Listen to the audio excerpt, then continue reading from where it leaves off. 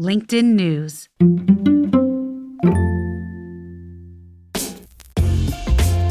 Hey, welcome to The Path. I'm Ryan Roslansky, the CEO of LinkedIn. Today, we have another bonus episode where we're diving into one of the hottest jobs on the market, product management. I love this job, but I'm a little biased because I started out as a product manager. To talk about this role, I've invited my friend Mark Hull, who's currently the Chief Product Officer of GoodRx. He joins me and LinkedIn Editor-in-Chief Dan Roth to tell us everything we need to know about product management. We'll dive in just a minute.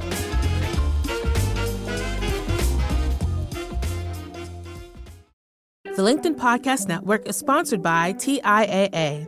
TIAA makes you a retirement promise, a promise of a guaranteed retirement paycheck for life. Learn more at TIAA.org/promises pay off.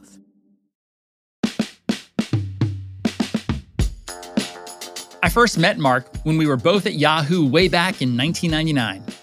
We met again in 2012 here at LinkedIn. He spent 5 years here transforming our messaging and networking products. Then he spent another 5 years at Facebook before landing his current gig as the Chief Product Officer at GoodRx. One question I've gotten throughout my entire career, and I know Mark has too, is what does a product manager even do? Well, we'll break it down. But first, Mark tells us how he got started. Started off as a journalist, kind of like the Dan Roth path, if you will, but was always enamored with tech. And so just the power of tech and storytelling in terms of bringing people together. And there was this one really pivotal story I worked on when I was at the San Jose Mercury News that brought it online, and it helped it take a life of its own. And this showed me the power of what was possible. And I think I realized that as much as I love storytelling, from the journalism background, I figured there's a lot of ways you can do that, but really focus on how you bring people together. And at that time was very interesting because, there were no schools of product management. There was no Reforge or any of these different things that you could go learn this. You just had to learn it by doing. And so I remember leaving the Mercury News and joining a company called Yahoo way back in the day, as Ryan remembers all too well. And the first day of work was meeting an engineer, a designer, and the task was, you three go build something that people want. And go figure it out. Well, let us know how it's going, which was like an amazing charter at an amazing time where all sorts of things were being invented and nothing had been written. So for me, as a product person, it's always been about how do you build really interesting, compelling things that solve problems, bring people together, help inform them. And that journey has really been all along my career, has been helping find and explore those new things that could do just that. And Mark, you've done this role at, like you said, Yahoo. I remember we were called producers back then. You've done it at many networks, LinkedIn, Facebook. You've done it at gaming companies. If someone was to ask you who had never heard of it before, hey, Mark, what is a product manager and what do they do? What would you tell them? Yeah, that's a great question. I think there's really 2 or 3 things that product managers really do. One is that they're supposed to understand customers and what their needs are, what problems they might have, where you might be able to help them solve those things. So it's customer understanding is a big part of what a product manager does in representing them. The second part is devising solutions that meet those needs, which sounds really basic. Like, all right, here's this problem somebody has. What's the solution I can hand to come up with that actually solves those things? But at this most basic form, product management is those 2 pieces. But then the third part is like the glue that makes all those things come together. It's working with a lot of different people, from designers to data scientists to engineers, to make that all happen. And in many ways, you're that glue that helps make those solutions come to life on behalf of the customers. Some people like to think of it as like the CEO of a product team or something like that. That's what a product manager does. I don't like that analogy. I think it's really more, in some ways, you're like the custodian of the customer experience. You're the glue and the grit that helps make things happen. You're the motivator, inspirer in terms of when things go well, and also the person that takes the blame when they don't go so well. So it's that kind of interesting intersection of all those different pieces. When I first met a product manager, I think what surprised me the most was the fact that you don't actually have anyone who reports to you.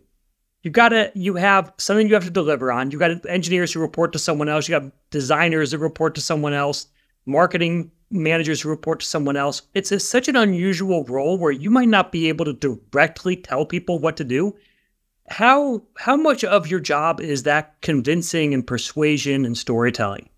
I think the idea of being able to influence without authority is more of the job than most people realize. I think that there's this glorified version in people's minds of what product management is. Oh, you're that person that came up with this great new idea and you made it come to life somehow. You told all those people what to do and they somehow like delivered on that. And then you see all the television shows that kind of glorify it. But I think that hustle, part of it is a really small part of what the experience is. It really is, helping motivate and influence your team in a way to help bring them together on something. And so the role of a PM really is highly dependent on your EQ.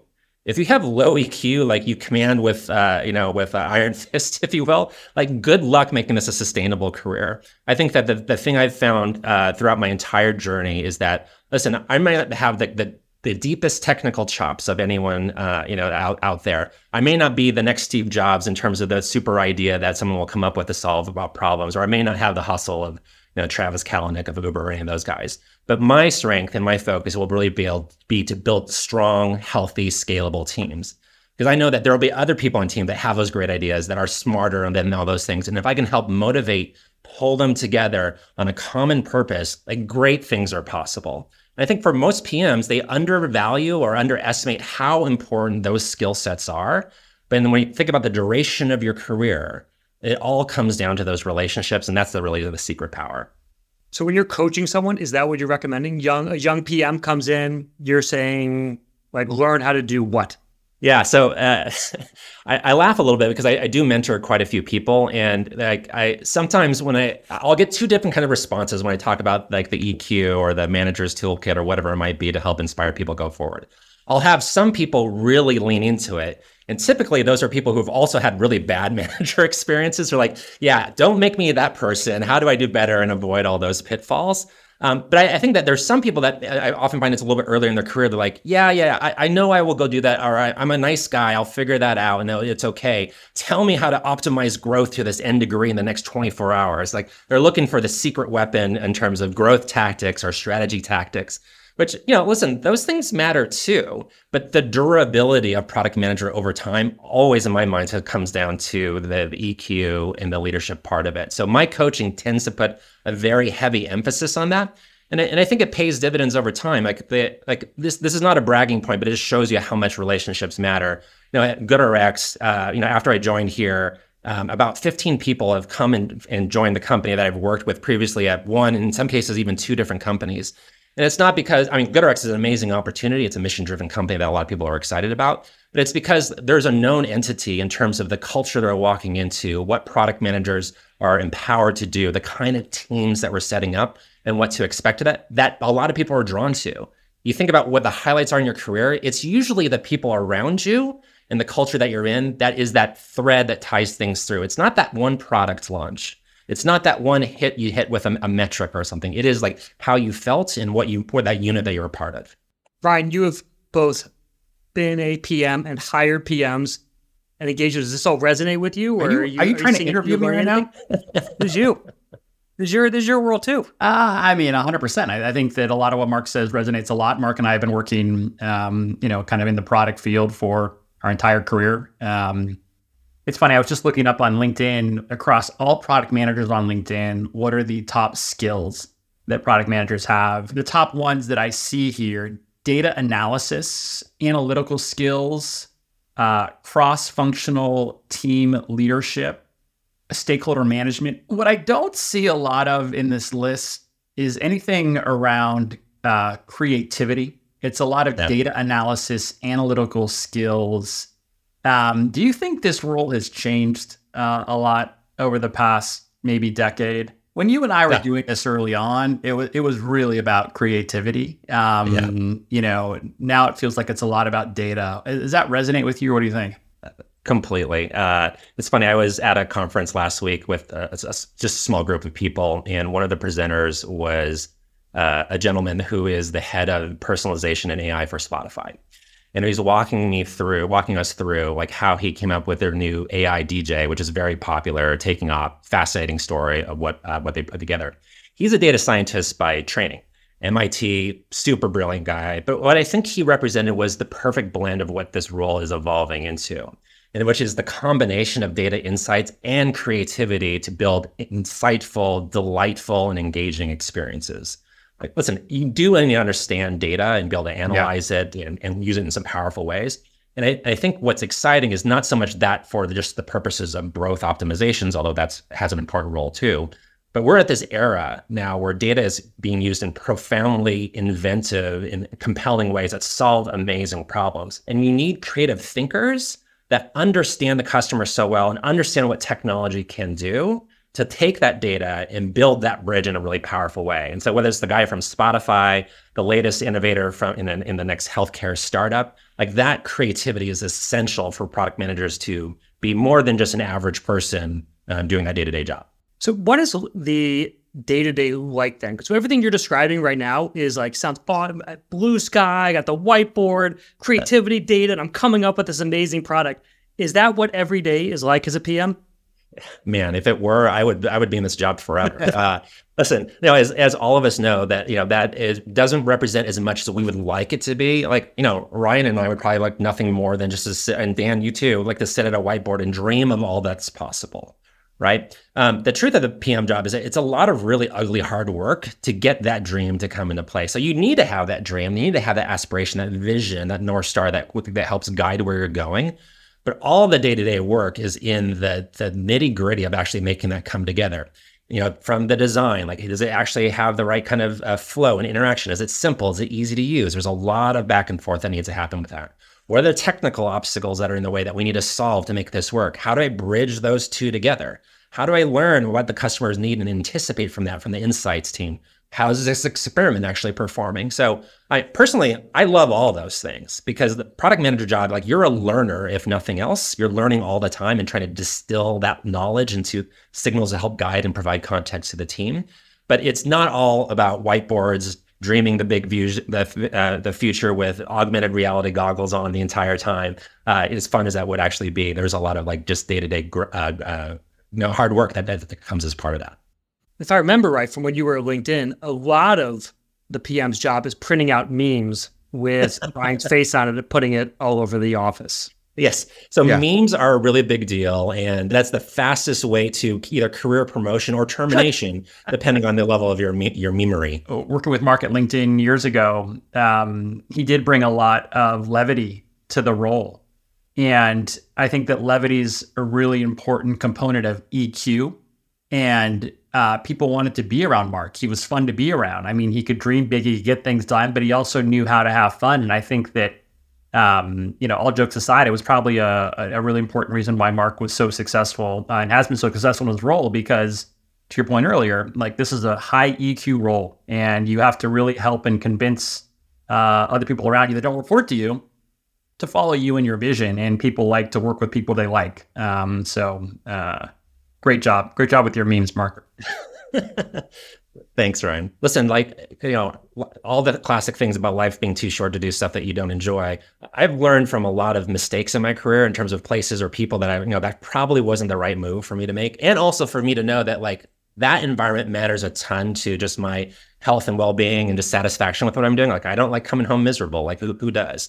There are a lot of other people who are much more, I guess I would say, pliable with those kind of environments. It doesn't matter if the PM brings the donuts to the office in the morning. Like, that's fine. Like, you don't have to be like the social extrovert to get a lot of value out of this job. But for me, I just know that my own dynamics, I at least have that awareness of what matters to me. Definitely is the people is like one of the highest degrees. It's good clarification, because I'm already watching meme generation trending on LinkedIn as a skill for product managers. So thank you. Unsurprising. I do have a masterclass on that, and I'll let you know when you can take it. When you think about product management, you probably think about tech companies. But product managers can be found in all types of industries, from healthcare to manufacturing and even banking. And from what we see on LinkedIn, demand for product managers is high. So what does it take to even qualify? What skills do you need? What degree do you need? We have more on that right after this quick break. The LinkedIn Podcast Network is sponsored by TIAA. In the last 100 years, we've seen financial markets swing, new currencies come and go, decades of savings lost in days, all showing that a retirement plan without a guarantee, quite simply, isn't enough. So more than a retirement plan, TIAA makes you a retirement promise. A promise of a guaranteed retirement paycheck for life. A promise that pays off. Learn more at TIAA.org/promisespayoff. From the minds of visionaries to the desks of disruptors, I'm Lars Schmidt, host of the Redefining Work podcast. Join me each week as we explore the new world of work through the lens of those shaping it. CEOs, HR leaders, investors, and more. Be a part of the conversation that changes everything. Subscribe to Redefining Work today.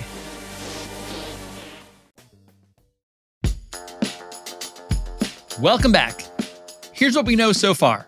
To be a great product manager, you need to be able to understand your customers, guide teams, and have a passion for building something from scratch.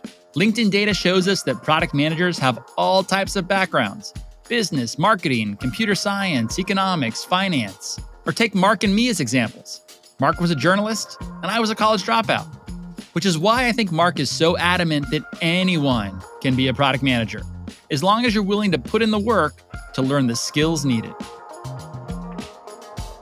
There's a little bit of the idealist in me that still believes that anybody can be a product manager, and maybe that's still true, but maybe there's some element of it that's not as true anymore. Like you still see things written that you have to have this kind of technical acumen, or you need to have more of a CS or a science-backed degree. And I think that, like, listen, all those things are still valuable. I guess when I look at hiring people, the things I look for, regardless of where they're at in their career journey, is I look for entrepreneurial spirit. And to me, that shows up in a variety of different ways. It means that people that are innately curious about what tech can do or the problems that are out there to solve, very customer or user focused, whoever that customer may be, uses data to make smart decisions. They have to have strong intuition, but they need to be data informed. They have the grit to work through any kind of obstacle, because listen, it's hard and you're going to have a lot of people or things telling you no along the way. You need the grit to persevere. And the last thing is that they have strong people skills, communication, collaboration, all of those things.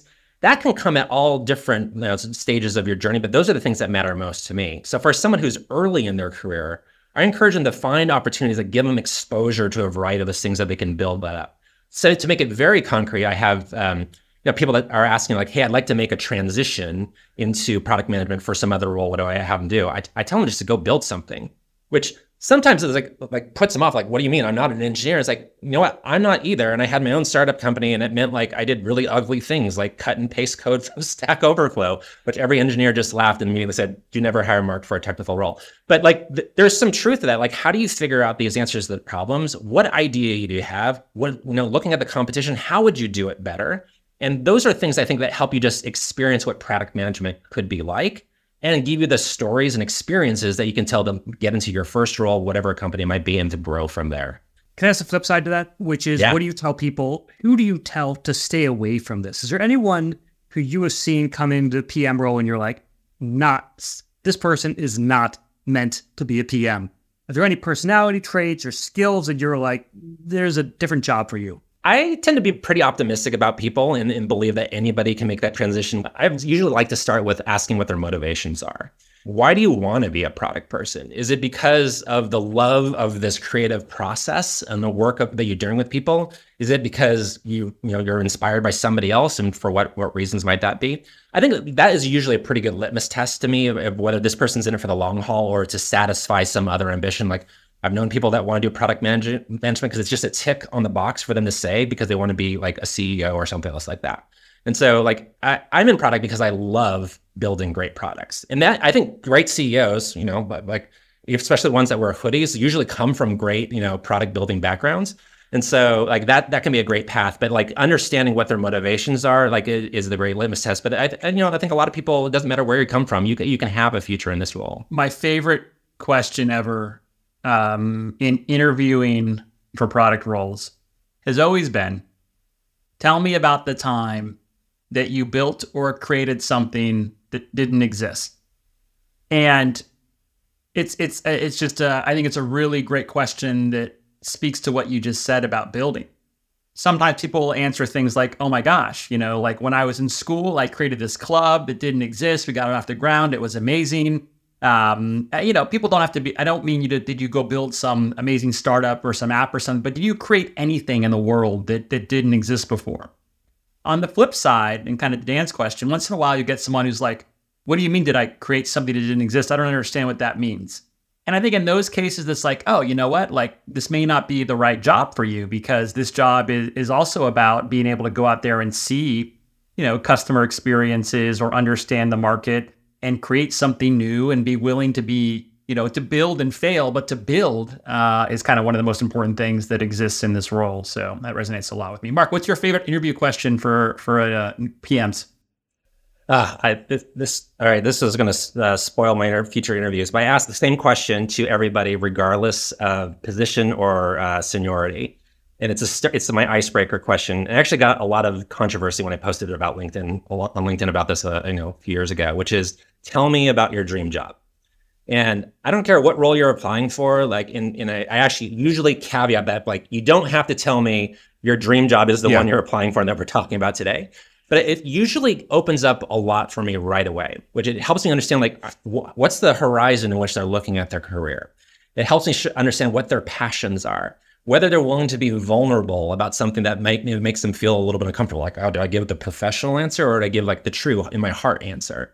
And I learned so much from people. Like, my favorite answers, one person told me that they wanted to be a forest ranger, and they gave all the reasons why and how their love of the environment was leading them to this, which I thought was fantastic. And I learned so much from that person. I have pretty high confidence based upon the answer about whether that person's going to be a fit or not. And it's usually right in terms of what the insight that they bring to that question. But I love that question. And it's also like, it saves me from having to answer, like, how would you optimize A or B scenario in this particular experiment?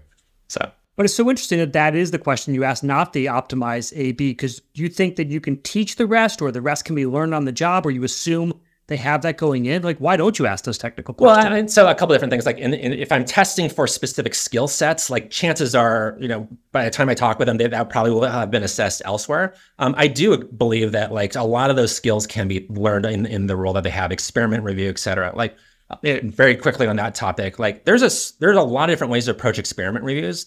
I think the things I've learned from working at Facebook are the approach I tend to prefer. And so I want to help people learn that. They won't obviously know that walking into the role.